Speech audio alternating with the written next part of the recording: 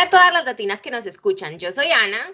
Y yo soy Joyce, bienvenidas a Latinas Podcast, un espacio en el que hablamos de temas de lifestyle sin tapujos ni protocolos. Y hoy, como todos los miércoles, tenemos un super episodio. Vamos a hablar sobre pautas de crianza para neurodiversos y neurotípicos. Hoy tenemos una invitada súper especial, Diana Rabe, amiga mía, la conocí desde la universidad.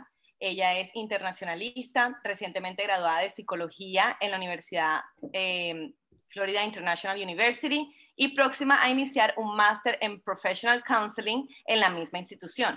Madre de un bello niño y apasionada por todos los temas de salud mental. Diana, bienvenida y muchas gracias por aceptar nuestra invitación. No, pues gracias a ustedes por el honor de invitarme, me hacen sentir importante. Y no, pues sin duda todos estos temas son importantes compartirlos y estos espacios son ideales para eso. Entonces, gracias a ustedes por tenerme en cuenta. Ay, sí, Diana, no, muchas gracias de verdad por regalarnos este espacio y por compartir todos los conocimientos que nos vas a enseñar hoy. Entonces, Diana, queremos que nos cuentes un poquito cómo fue tu experiencia viviendo aquí en los Estados Unidos.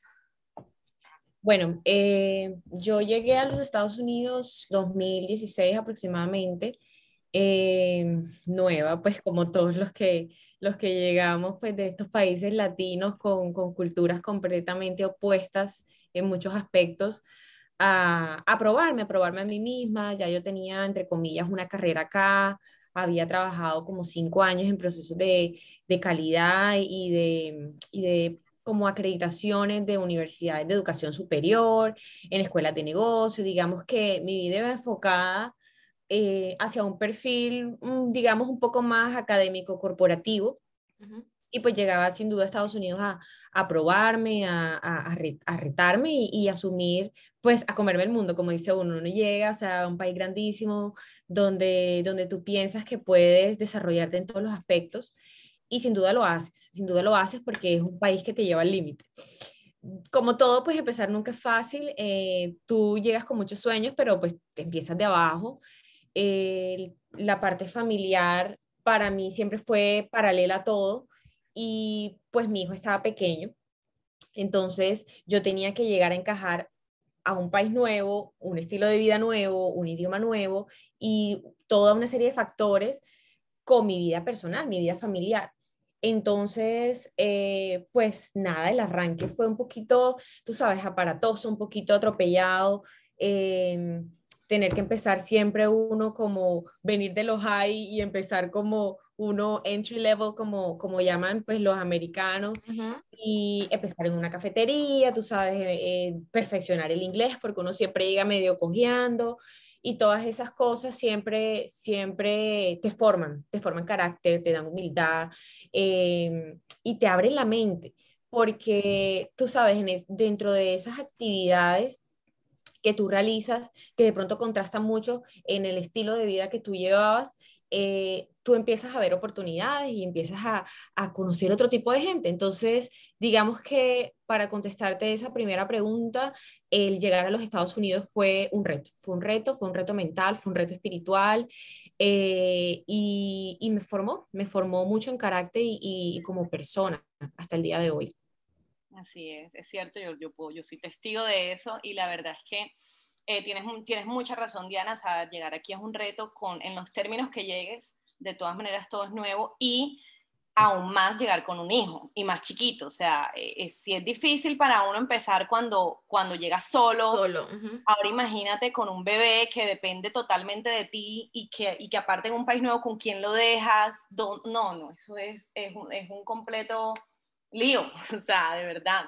Así que No, yo no tenía familia, nada, pues estabas tú, digamos que era una muy gran amiga que me brindaste mucho apoyo, pero no es ese contexto latino en el que uno deja al niño con la tía, con la prima, con la mamá, con la abuelita, y tú te vas tranquila a trabajar. Incluso pues era pues de lo que yo venía acostumbrada. Yo me iba para mi trabajo todo el día, venía a almorzar, lo veía un ratito, en ese momento pues él estaba mucho más chiquito, entonces hacía la hora de lactancia, pum, me iba, regresaba en la noche, lo atendía un ratico y me acostaba a dormir, o sea, pero realmente la lidia la tenía mi mamá, o sea, que era como la persona que se encargaba de el almuerzo, atenderlo, corretearlo y estar atento de que todas sus necesidades estuvieran cubiertas, pero cuando tú llegas a otro país donde dependes de ti mismo y de las personas a tu alrededor, que probablemente son pocas, porque una cosa que tienen los Estados Unidos es que el ritmo de vida es muy acelerado. Entonces, todo el mundo está corriendo, o sea, estás corriendo por el tráfico, estás corriendo porque todo queda lejos, estás corriendo porque hay que pagar los biles, todo el mundo, y por más buenas intenciones que las personas puedan tener, a veces no tienen el tiempo. Ajá, Y Sí. las personas son muy independientes, incluso hasta entrados en edad. Entonces, no es como que tú encuentras en una casa, como aquí, a la señora sentada en la mecedora y le dices, ay, mira, por favor, cuídame al niño. No, hasta la señora está feliz trabajando, así sea organizando carritos en un supermercado. Entonces es difícil realmente contar con el privilegio de tener una persona de confianza con la que tú puedas dejar a tu hijo. Entonces empieza todo ese reto de empezar a buscar con quién lo dejaba, en qué condiciones lo dejaba. Yo tenía que trabajar y tenía turnos a veces de día, a veces de noche. Entonces es mami, vente un mes, colabórame acá. Pero la experiencia en términos generales fue traumática para todo, porque hasta a mi mamá le tocaba desplazarse al principio mientras yo me acomodaba porque era duro y uno tan latino precisamente, desconfiado además, no quiere dejar al hijo con cualquiera. Tú dices, yo lo total. dejo donde yo sepa que va a estar bien, si no, no lo dejo, pero igual uno tiene que trabajar porque tienes que comer. Entonces imagínate la disyuntiva de tener que tomar una decisión así. No fue fácil, la verdad es que al principio no fue nada fácil. La verdad, sí, no, te entendemos totalmente. Ujú. O sea, la verdad, esa vivencia es full diferente a lo que uno puede decir, ah, me vine a Estados Unidos, pero sin hijo, y, o sea, es muy diferente. Totalmente. Diana, y bueno, quiero comentarles que este episodio le llamamos, o sea, hay unos términos que de pronto no todos entienden, neuro y neurodiverso, y es porque Diana tiene su hijo, es autista. Tiene un nivel de autismo que Diana ahora nos va a explicar. Y bueno, quiero que nos expliques, Diana, o que nos cuentes en qué momento te diste cuenta, cuándo te diste cuenta de que tu hijo tenía esta condición, si se le puede llamar condición. Sí, bueno, eso fue toda una aventura.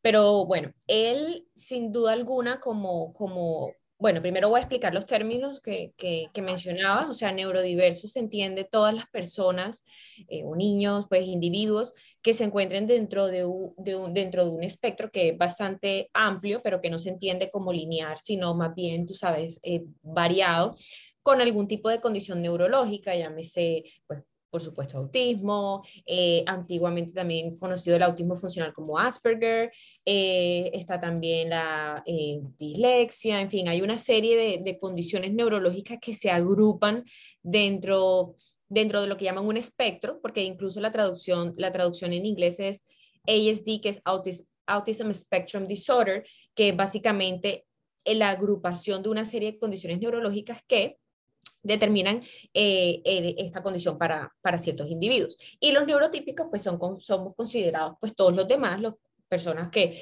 nuestro funcionamiento neurológico, digamos que es más bien típico o tradicional.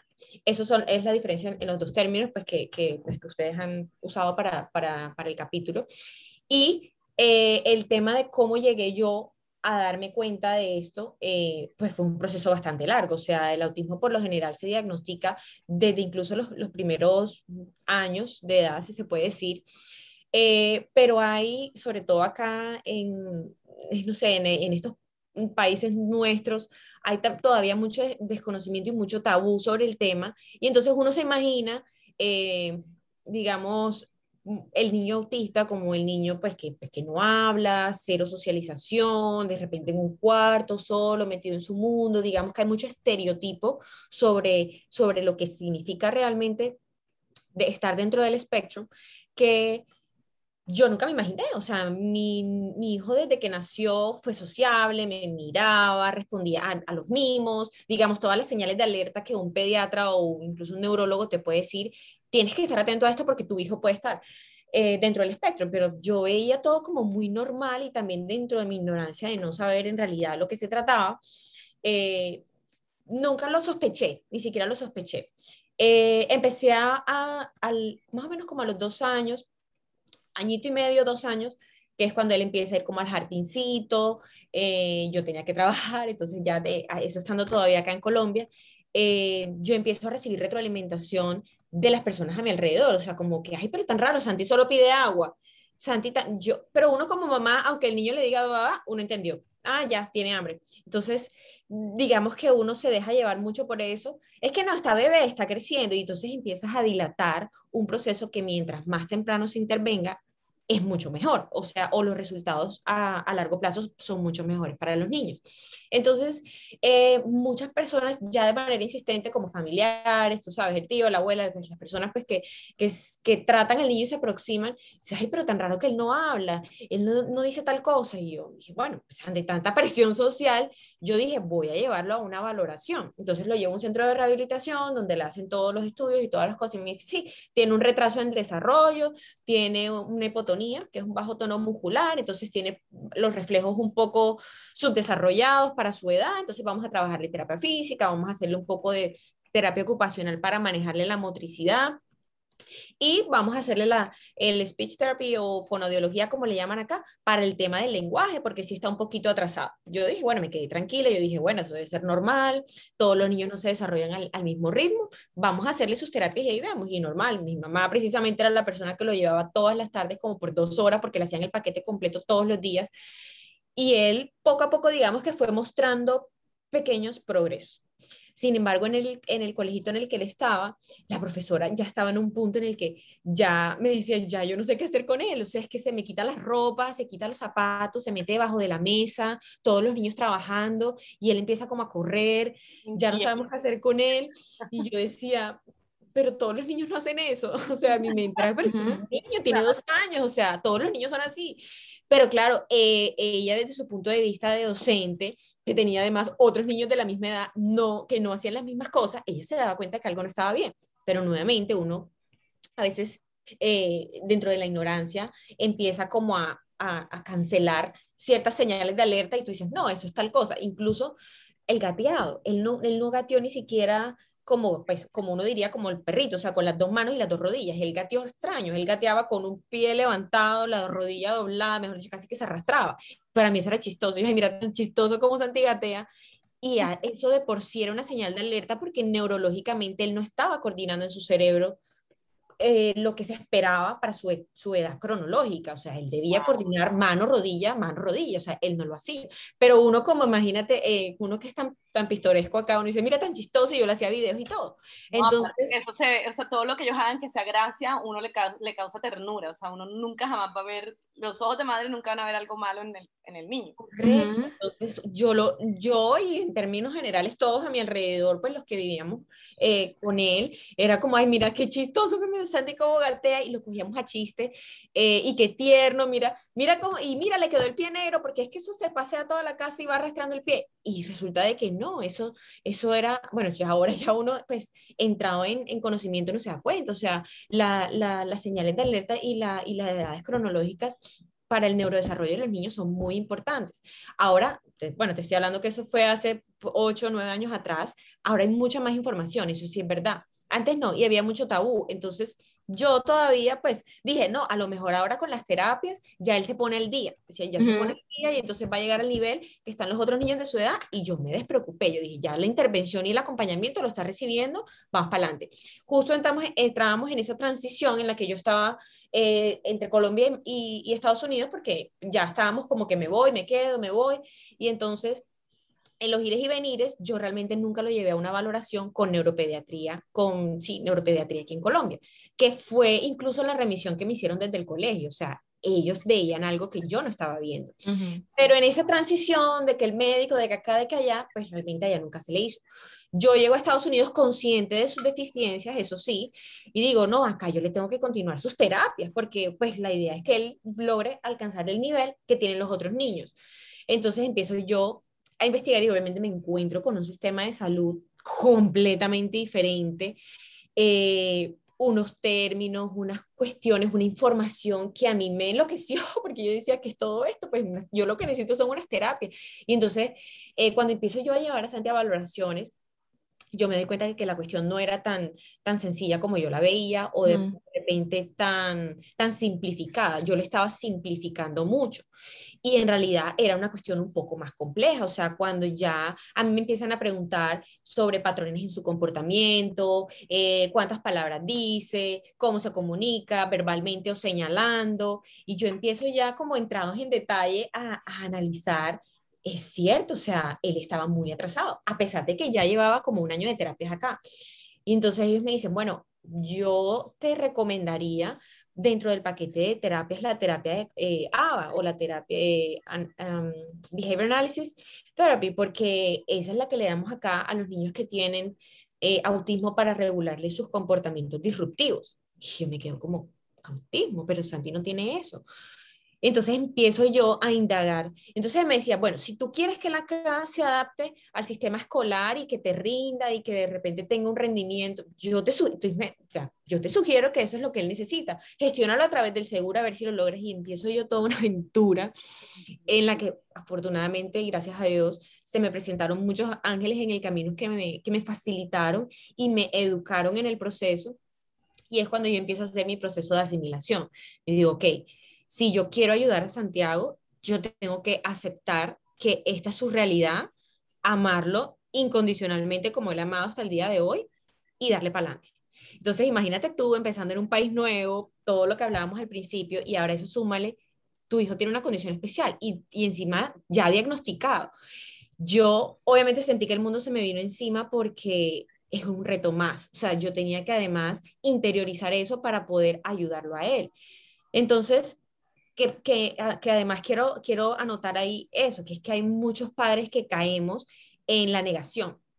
Entonces, cuando yo empiezo a buscar las ayudas, a buscar cuál es el mejor seguro, cuál es el sistema, cómo ayuda el gobierno, cómo ayudan en los colegios y todo eso. Él todavía está chiquito, él todavía no puede entrar a escuela pública, él estaba entre los 3 y 4 años en ese momento, y yo trabajando, imagínate, y fuera de todo, apenas aprendiendo, yo sabía de autismo el nombre, y por ahí lo que te comentaba, los estereotipos que uno tiene en la cabeza, de que es el niño que se da contra las paredes, que está solo, que está en un cuarto, que no habla. Y yo decía, pero Santi habla. O sea, en mi definición de hablar decía 3 palabras que solo yo entendía.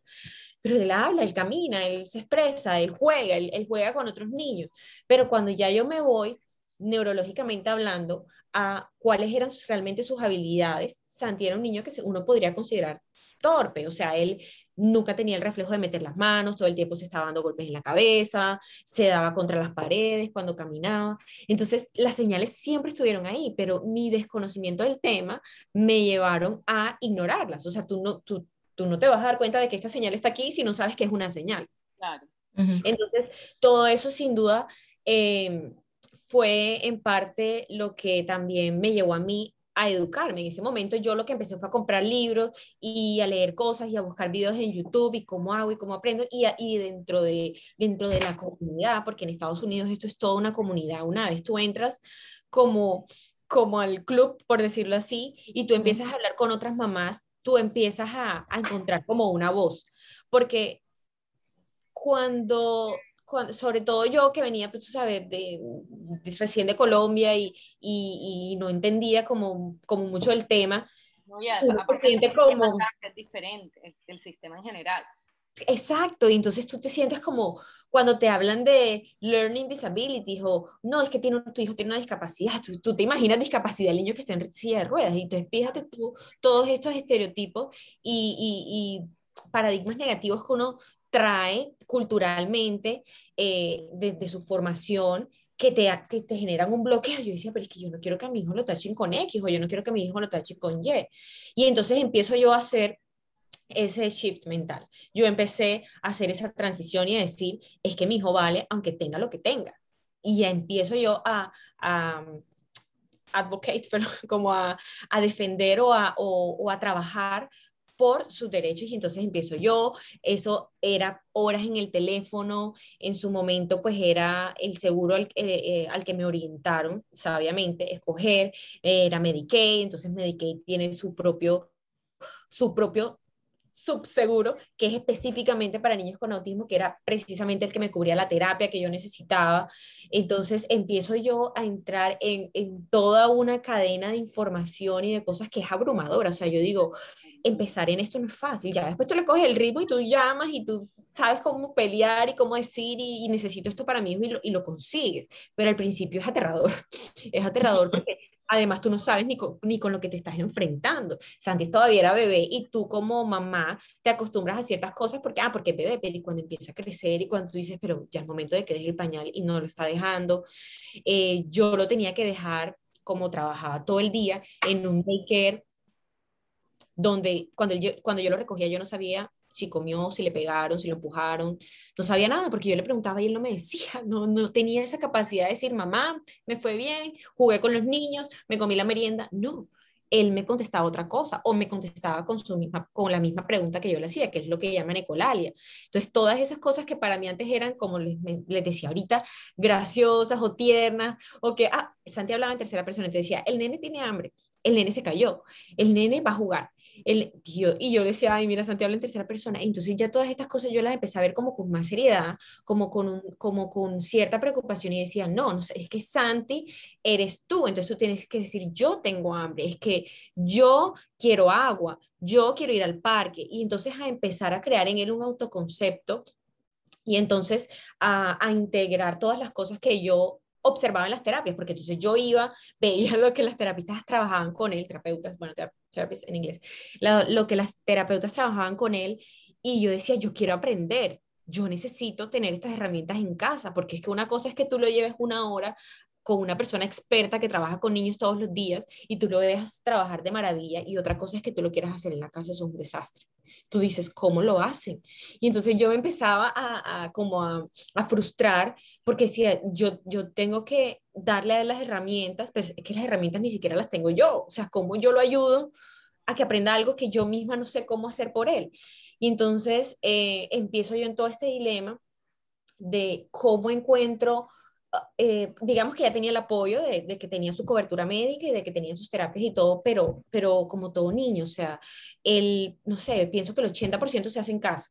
O sea, tú no puedes esperar que tu hijo lo formen las profesoras, por ejemplo, en el colegio. No, las profesoras van a trabajar con lo que tú haces con tu hijo en casa. Entonces, esa era la parte que yo sentía que tenía falencia. Yo decía, ok, las expertas en salud, las que le hacen las terapias, las que lo ayudan a aprender a hablar, las que están haciendo un gran trabajo, pero ellas lo ven una hora todos los días. ¿Y yo qué hago en casa? ¿Cómo lo apoyo? Y entonces sentí esta imperiosa necesidad de ir más allá, de ir más allá, y entonces eso obviamente le dio un vuelco por completo a mi vida. Ya mi vida había dado un vuelco porque un diagnóstico de estos te cambia la vida, o sea, te cambia la vida porque tú no puedes educar a tu hijo como tú fuiste educado, porque vas a hacer más daño. Entonces empiezas a tener que hacer una cantidad de cambios, y yo empecé a observar en él cosas que eran preocupantes. O sea, él tenía episodios de agresividad, tenía tantrums, pero eran bien fuertes, o sea, esas pataletas de que no me quiero bañar y no me quiero bañar y no me quiero bañar, y no es el niño pues caprichoso que no se quiere bañar porque está viendo la televisión, es algo. Entonces yo decía, ¿qué era? ¿Será que le molesta el agua? ¿Será que está muy caliente? ¿Será que está muy fría?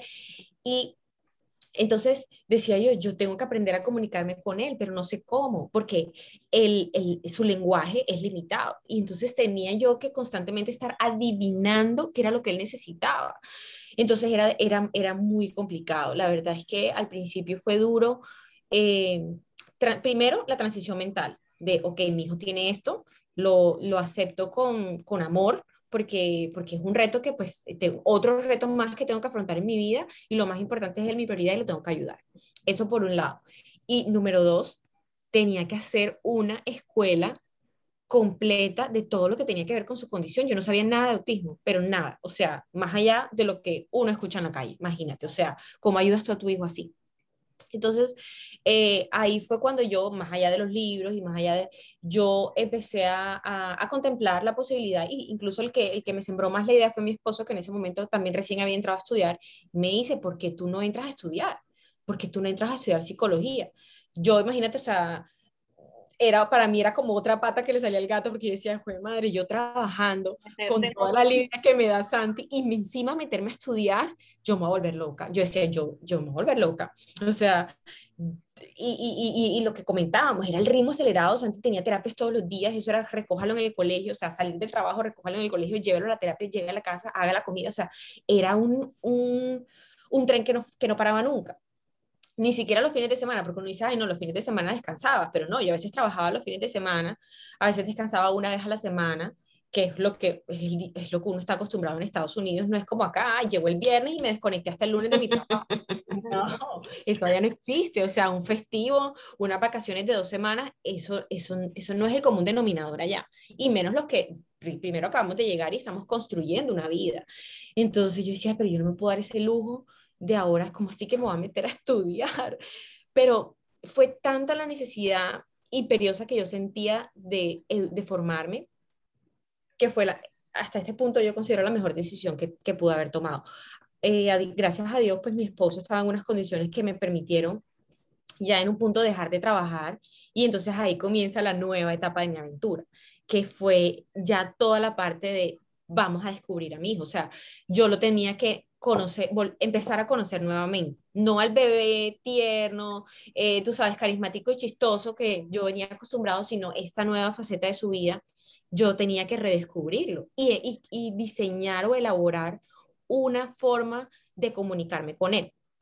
Y entonces, obviamente con el... Que te pregunte, ¿a qué edad empezó él ya a hablar, o sea, a comunicarse bien? Imagínate, o sea, oraciones completas que todo el mundo entendiera, no solo yo, por allá a los 4 años y medio, 5, casi. El realmente hoy en día se hace entender muy bien en los dos idiomas, gracias a Dios en español y en inglés, pero en momentos de estrés, y es cuando ahí tú empiezas a notar las deficiencias, él se traba. Y entonces te quieres echar un cuento que se ve que está buenísimo por su expresión, pero te dice 4 palabras principales de la historia, un montón de conectores y al final nada tiene sentido. Hoy en día tiene casi 8 años y medio.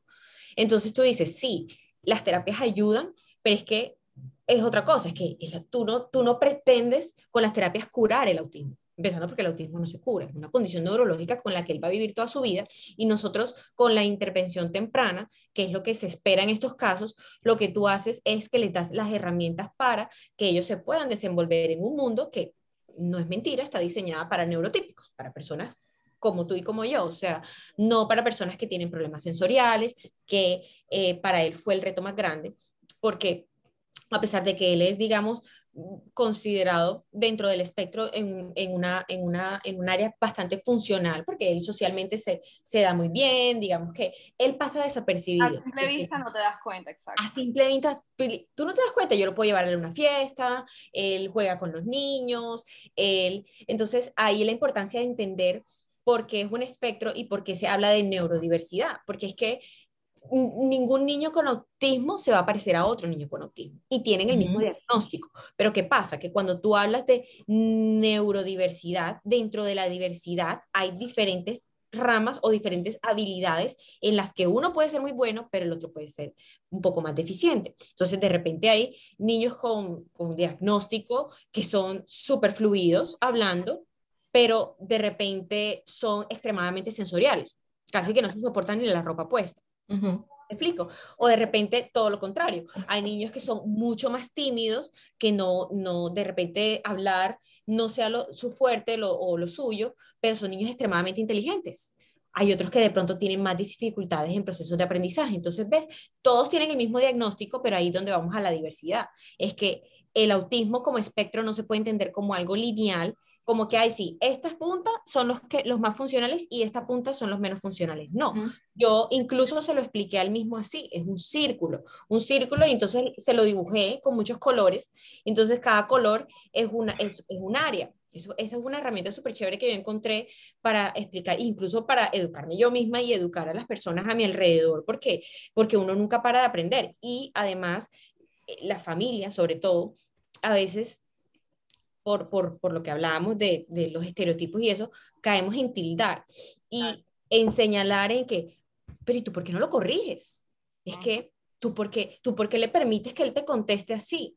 Y es que es una de las cosas que ellos tienen, es que ellos no tienen un filtro. Ellos no tienen un filtro social porque su cerebro, las áreas afectadas, incluyen, por ejemplo, el lóbulo frontal, que es todo lo que abarca el tema de funciones ejecutivas, planificación, organización, pensar antes de hablar. Todo, ellos son muy impulsivos, además de que Santi, además del autismo, al año siguiente lo diagnostican con ADHD, o sea que él además es hiperactivo y con déficit de atención. Entonces, imagínate el cóctel que yo tenía.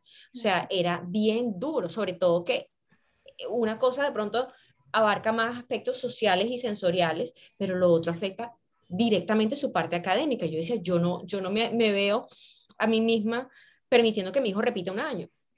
Ni siquiera kinder. No, uno viene con esa cultura de que se tiene que graduar cuando se tenga que graduar, porque voy a permitir que pierda años y si me tengo que dedicar. Y yo tengo videos que yo misma lo grababa para evaluar sus progresos y sus crisis y cuáles eran los detonantes. Y ahora hablamos un poquito de eso, donde literalmente él está enrollado en su propio cuerpo, en un sofá, diciendo, no voy a estudiar, no voy a estudiar, no voy a estudiar, no voy a estudiar, no voy a estudiar. Y yo decía, ¿cómo lo saco yo de ese estado mental de que no quiere estudiar? Claro, para él organizarse mentalmente en voy a coger el lápiz, voy a coger el cuaderno, voy a empezar a escribir, voy a terminar y voy a descansar. Nosotros lo vemos básico, él no. Es Para un él proceso diferente, es un el que él proceso. maneja mentalmente. Como se han podido dar cuenta, este episodio tiene demasiado tema y Diana nos está compartiendo una información tan importante y que nos puede servir a nosotros no solamente con personas que estén dentro del espectro, pero también que con niños que no estén. Entonces, vamos a dejar hasta acá y la semana que viene volvemos con la continuación de esta entrevista que le hicimos a ella para que sigamos aprendiendo sobre este tema que es muy interesante y pertinente. Muchas gracias a todas por estar aquí una vez más, por escucharnos en Latinas Podcast. Nos vemos el miércoles que viene. Ya saben, los episodios los estamos publicando a las 12 de la noche del martes, o sea, amanecer miércoles, para que tengan el miércoles apenas se levanten ya ese episodio ahí fresquito para que empiecen su miércoles de la mejor manera. Nos vemos la próxima semana. Bye.